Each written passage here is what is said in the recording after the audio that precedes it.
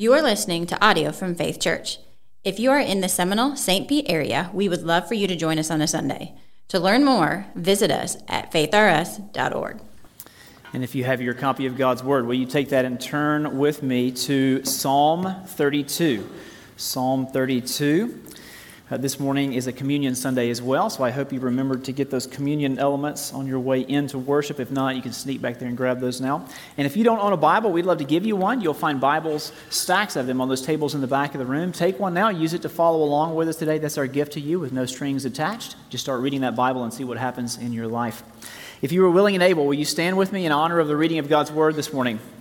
All Scripture is breathed out by God and profitable for His people, so listen carefully to these words recorded for us in Psalm 32. Blessed is the one whose transgression is forgiven, whose sin is covered. Blessed is the man against whom the Lord counts no iniquity, and in whose spirit there is no deceit. For when I kept silent, my bones wasted away through my groaning all day long. For day and night your hand was heavy upon me. My strength was dried up as by the heat of summer. I acknowledged my sin to you, and I did not cover my iniquity. I said, I will confess my transgressions to the Lord, and you forgave the iniquity of my sin. Therefore, let everyone who is godly offer prayer to you at a time when you may be found. Surely in the rush of great waters they shall not reach him. You are a hiding place for me. You preserve me from trouble. You surround me with shouts of deliverance. I will instruct you and teach you in the way you should go. I will counsel you with my eye upon you. Be not like a horse or a mule without understanding, which must be curbed with bit and bridle, or it will not stay near you. Many are the sorrows of the wicked, but steadfast love surrounds the one who trusts in the Lord. Be glad in the Lord and rejoice, O righteous, and shout for joy, all you upright in heart. This is the word of the Lord. Please be seated. This Advent season, we are focusing on forgiveness, why we need it, where to find it, resting in it, and granting it to others. Thus far, we have covered the why we need it and the where to find it parts. So in technical terms, we have talked about theological anthropology, and we've talked about Christology. We've learned that humans are sinful by condition and action, and we've learned that salvation is found in Christ alone. Both sin and salvation can be summed up in one word, and that word is substitution. Substitution. The late Anglican pastor John Stott, in his masterful book called The Cross of Christ, he puts it this way: the essence of sin is man substituting himself for God, us putting ourselves in God's place, while the essence of salvation is God substituting himself for man. Man asserts himself against God and puts himself where only God deserves to be. God sacrifices himself for man and puts himself where only man deserves to be. Man claims prerogatives that belong to God alone. God accepts penalties that belong to man alone. Substitution. Substitution is necessary for our salvation. Jesus came to earth, moved into the neighborhood, as it were, stepped into our place, laid down his life for our sins. He did this because God cannot merely forgive sin. We covered this last week. God cannot merely forgive sin because he's holy and he's just. And that means he's utterly separate from all sin and evil, and he must treat sin as sin. He must treat it as the punishable offense that it is. Many years ago, there was a heartbreaking case that was tried in a British court. It was a story about a British soldier, who in a fit of rage shot and killed his wife and their infant child. This British soldier did not plead insanity. He did not try to get off the hook. He knew exactly what he had done wrong, and he was crushed by his sin crushed by his guilt. The court ended up acquitting him because the judge said, this man has suffered enough. In his guilt, in his shame, he has suffered enough. So they set him free. A man murders his own wife, murders his infant child, and goes free? Now, where is the justice in that? Where is the fairness? Where is even the flavor of what is right? At the core of Christianity is the notion of justice. Justice. God insists that all sin, it must be treated as sin. It must be treated as the evil that it is. And that means it cannot be shrugged off. It cannot be winked at or swept under the rug. It must be punished. God's holiness demands retribution. And God, in his love, sends his own Son, Jesus, to absorb the retribution for us, in our place, for our sins. Substitution is at the heart of the gospel. It's at the heart of the Christmas message. Now that brings us up to speed. We're halfway home. This is a 4-part series. We've got our doctrinal basis in place now, why we need forgiveness and where to find it in Christ alone.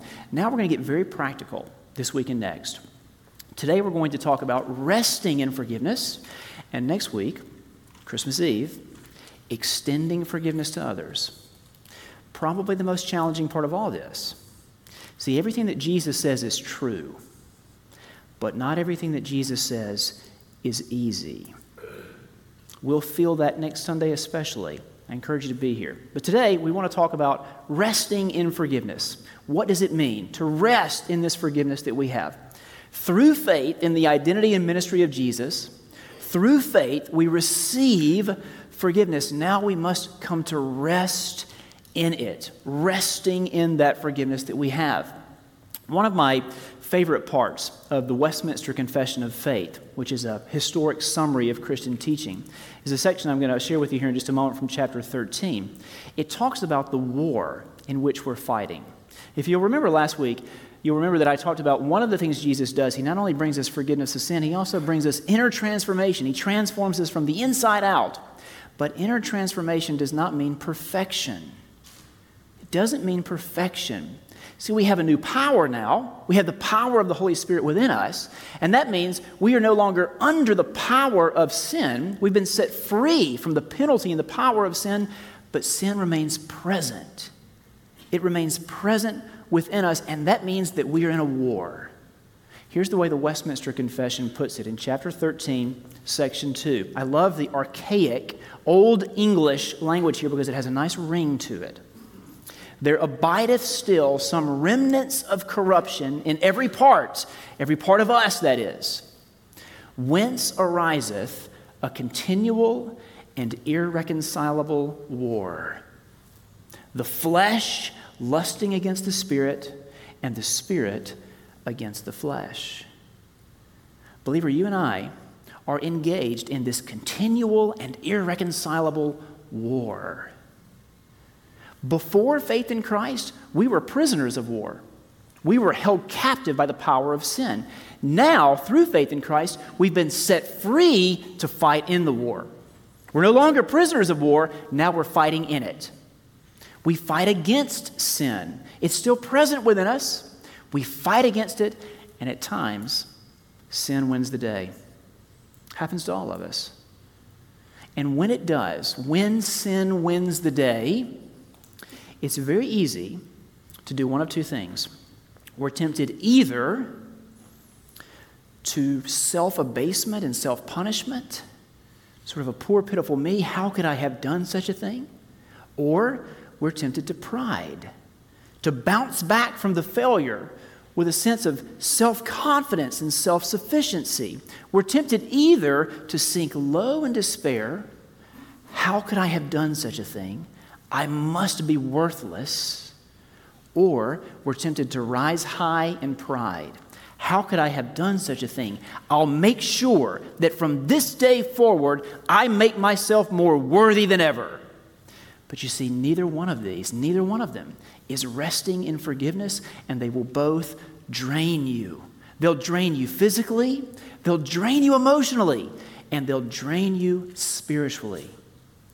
We must learn to rest in forgiveness, and that means returning again and again to the cross of Christ.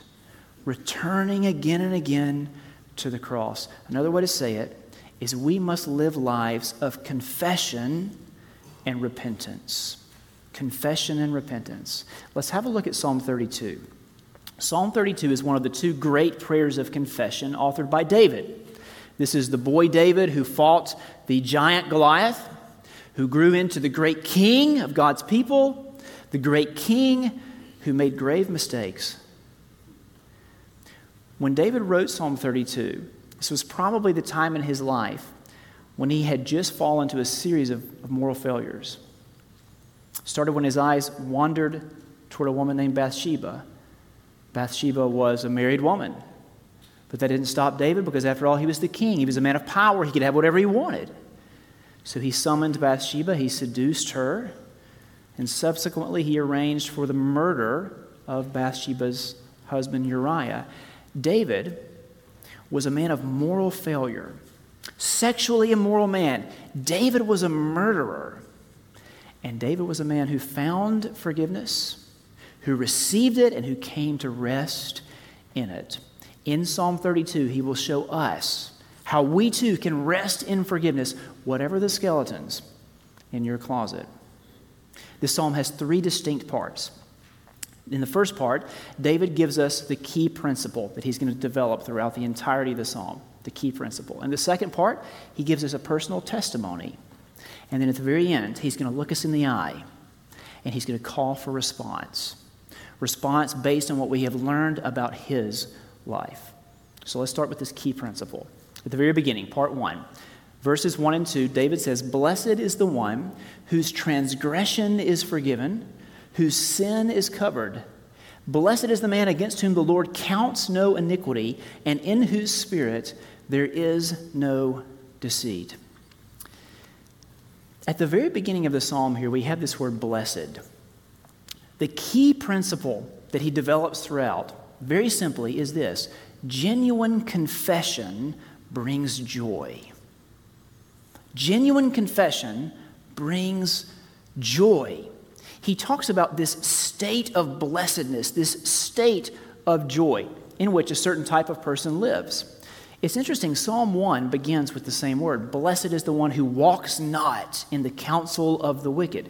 In other words, blessed is the one who walks the path of godliness. Here in Psalm 32, the person who is blessed is not the one who has walked the path of godliness, but the one who has walked the path of wickedness and seen that, confessed it, repented of it, and now knows the joy of resting in forgiveness. David says there's hope.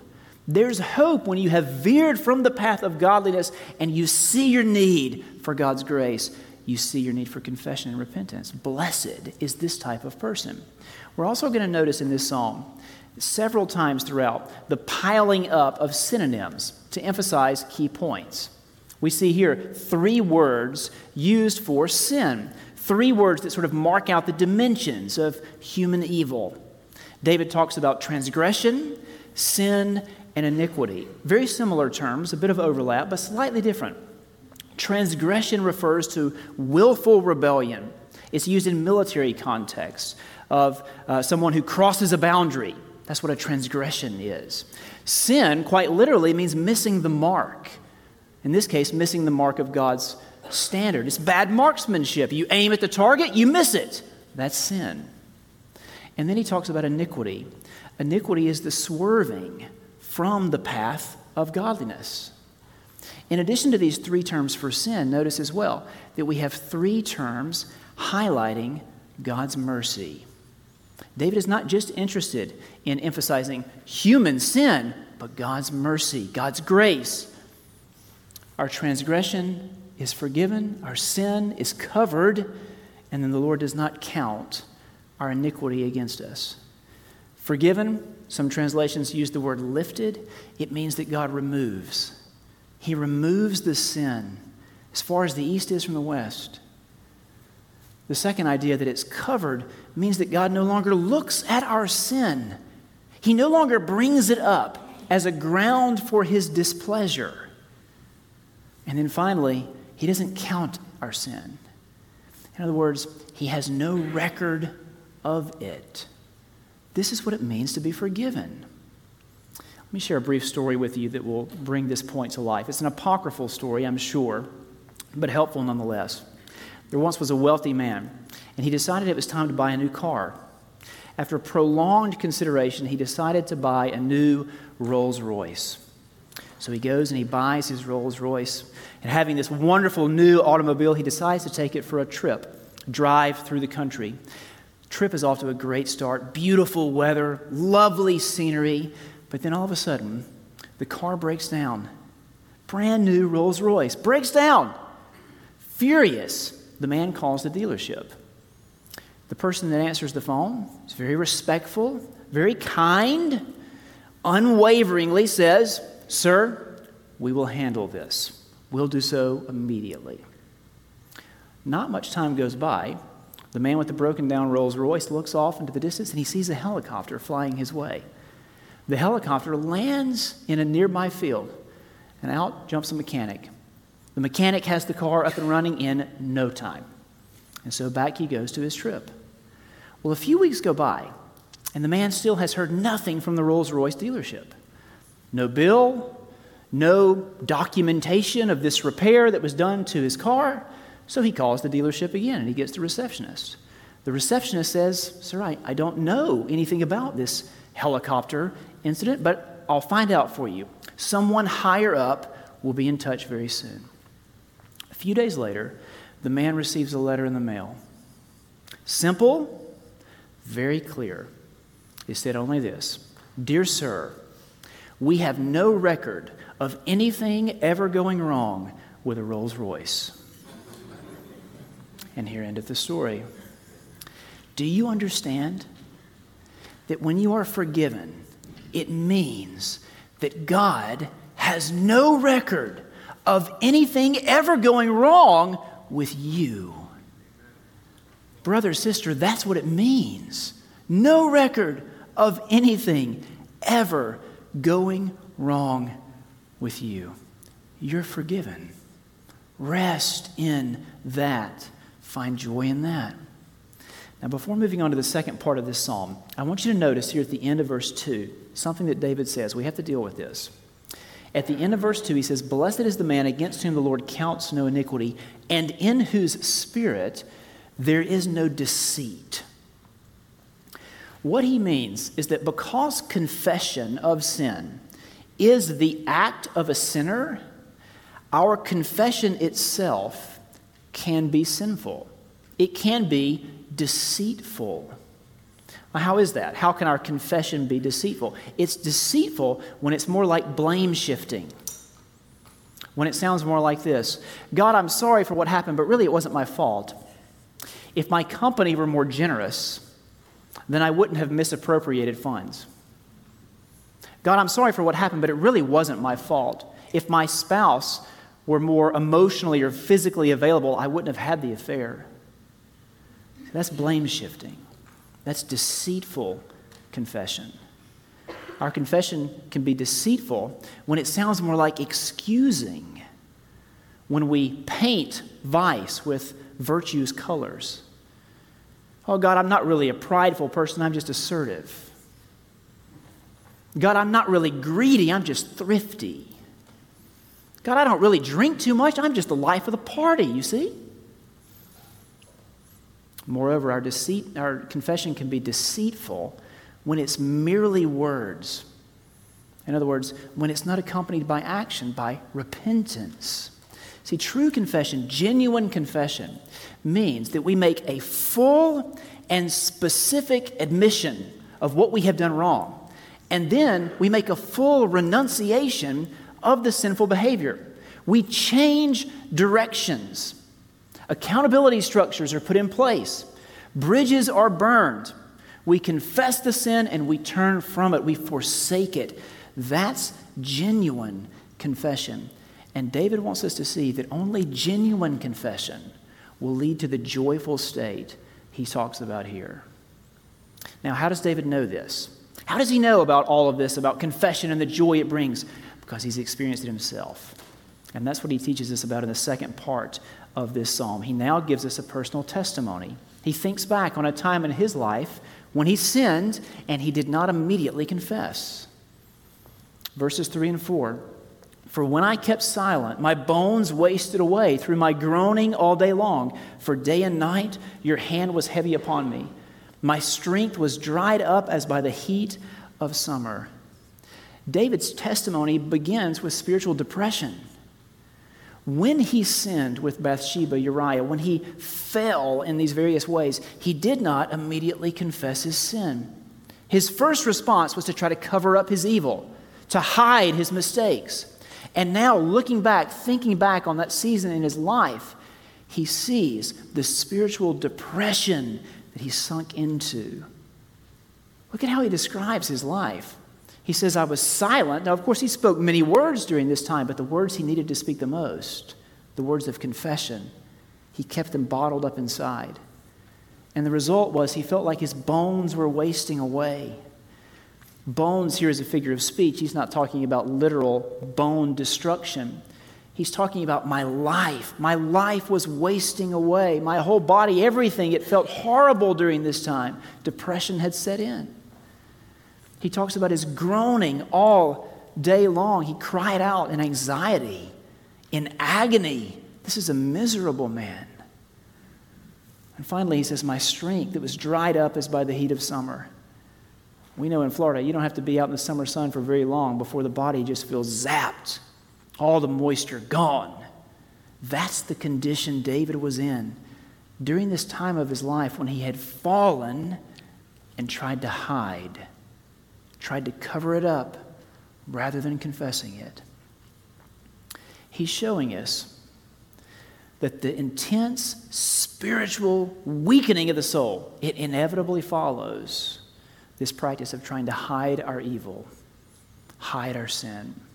But the good news comes in verse 5. The good news is genuine confession brings joy. See for yourself. I acknowledged my sin to you, God, and I did not cover my iniquity. I said, I will confess my transgressions to the Lord, and you forgave. You forgave the iniquity of my sin. Notice again the piling up of the synonyms. The same three words that were used at the beginning of the psalm, emphasizing human evil. They're used here again, sin, iniquity, and transgressions. But now David attaches a different verb to each of them. Now we have this confessional trio. I acknowledged my sin to you, God. To acknowledge sin to God doesn't mean that we tell God something he doesn't already know. We're not informing God of our sins. He's well aware of them. He's well aware of them. We're agreeing with him. This is a good way to think about confession of sin. You're agreeing with God that you are sinful. You're agreeing with God that you are desperately in need of his grace. David acknowledged his sin. Then he did not cover his iniquity. Do you see the beauty of this? When we do not cover our sin, when we run to God freely with nothing to hide, God will cover the sin for us. He will cover it. No longer bringing it up as a ground for his displeasure. Forgiveness. Forgiveness. And then finally, I will confess my transgressions to the Lord, he says. David made a full and specific admission of what he had done wrong. And the result is God hears him and God forgives him. The indivisible unity of Psalm 32 is this. The sinner genuinely confesses, and God graciously forgives. That's David's story.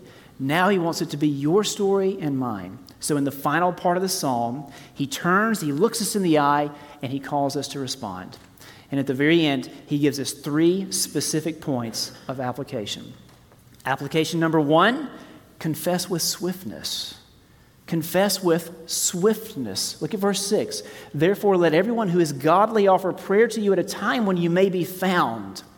The better translation of the Hebrew here is at a time of finding. And the time of finding is when we are seeking, when we are convicted of our sin. When you are convicted, you should confess your sin to God immediately. Don't hesitate, because hesitation leads to spiritual depression. That state that David described earlier, that dryness, that drought of the soul. See, if in this preaching moment, if right now you are experiencing the conviction of the Holy Spirit, if right now God is giving you the gift of sight of your sin, then you know what to do. Confess that sin to God, and you will find the joy of forgiveness. But you say, what if I've done too much? What if my sins are too many? What if my sins are too dirty? What if God has turned away from me, rejected me? What if he's angry with me? David anticipates this objection, so he gives us a second point of application. Application number 2, avoid stubbornness and trust in God's faithfulness. Avoid stubbornness and trust in God's faithfulness. Verses 9 and 10, be not like a horse or a mule without understanding, which must be curbed with bit and bridle, or it will not stay near you. Many are the sorrows of the wicked, but steadfast love surrounds the one who trusts in the Lord. David says to us, don't be like a mule. Plug in a different word if you want. Don't be like a mule. Don't be prideful and stubborn. Run to God freely, willingly. Confess your sin, understanding that your confession of sin to God ultimately is a demonstration of faith in God. You see what he says here at the end of verse 10? Steadfast love surrounds the one who trusts in the Lord. When we confess our sin to God, we are demonstrating our faith, our trust in him. We're demonstrating that we believe that God is faithful, that he will not ever turn his back on us, no matter what we have done. This phrase, steadfast love, it refers to God's loyal love, his covenant love. That word covenant is used in the Bible a lot. But do you understand what the word covenant means? Simply put, it means that God has busted into your life. He has busted in and formed a forever relationship with you. Nothing can change that. So it is safe for you to return to God. It is safe for you to confess your sin, whatever that sin is. God is faithful. He is there. He still loves you. He is ready. He is ready. Run to him freely. And finally, application number 3, David tells us to celebrate our forgiveness. Celebrate it. Look at how he ends the psalm in verse 11. Be glad in the Lord and rejoice, O righteous, and shout for joy, all you upright in heart. When you are forgiven, when you've received it and when you're resting in it, then you know to rejoice. We sometimes forget how great it is to be forgiven. And I think the reason for that is because we don't truly see the seriousness of our sin. When you see the tidal wave of God's wrath that is about to come crashing down on you as a sinner, when you see that tidal wave of wrath, then you know to kiss the feet of the rescue pilot who swoops in to save you. You know to rejoice in this state of being forgiven. You know you've been spared. You've received grace. See, throughout this whole psalm, Psalm 32, David is showing us how not just to receive forgiveness, but to rest in it, to return again and again to the cross, to confess our sin, to repent of it, not wallowing in self-pity, not rushing at life with self-confidence. No, returning again and again to the cross of Christ. Because there at the cross, friends, there at the cross, under the cross, looking up at Jesus, there I see my guilt. Jesus died for me. And when I see my guilt, I know there is no place for pride. There is no place for self-confidence. But there at the cross, looking up at Jesus, I see my forgiveness. Jesus died for me.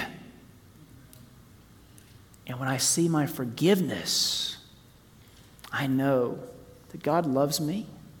He's with me. He has a plan for me. And so there's no reason for despair. The cross, and only the cross, is the answer for both our pride and our despair. So rest in the cross. Rest in our forgiveness. Let's do that right now as we prepare for communion. Will you pray with me? Father, we come to you today humble, not prideful. We come to you today acknowledging that we are so desperately in need of your grace. Father, we have sinned in so many ways.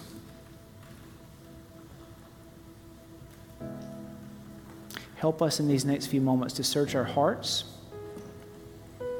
search our lives, show us our sin.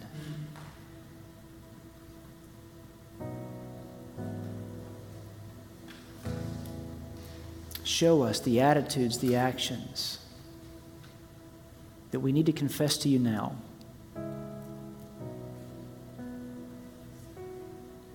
That by the power of your Spirit, we need to turn away from.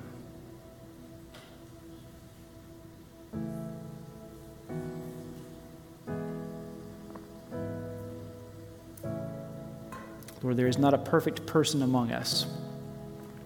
The only perfect one, that's Jesus. We thank you for the gift of your Son, for the life he lived in our place, for the death he died in our place, for his glorious resurrection, the hope that brings to us, the new life it brings to us here and now. We desire to live as your people, not perfect, but faithful. So guide us with your word, empower us with your Spirit. And Lord, as we come to your table now, remembering all that Jesus has accomplished for us, we ask you to give us the spiritual strength we need to live each and every day for you. We thank you for the cross, the forgiveness of sin that it brings. May we receive it. Having received it, may we rest in it. In Jesus' name we pray. Amen.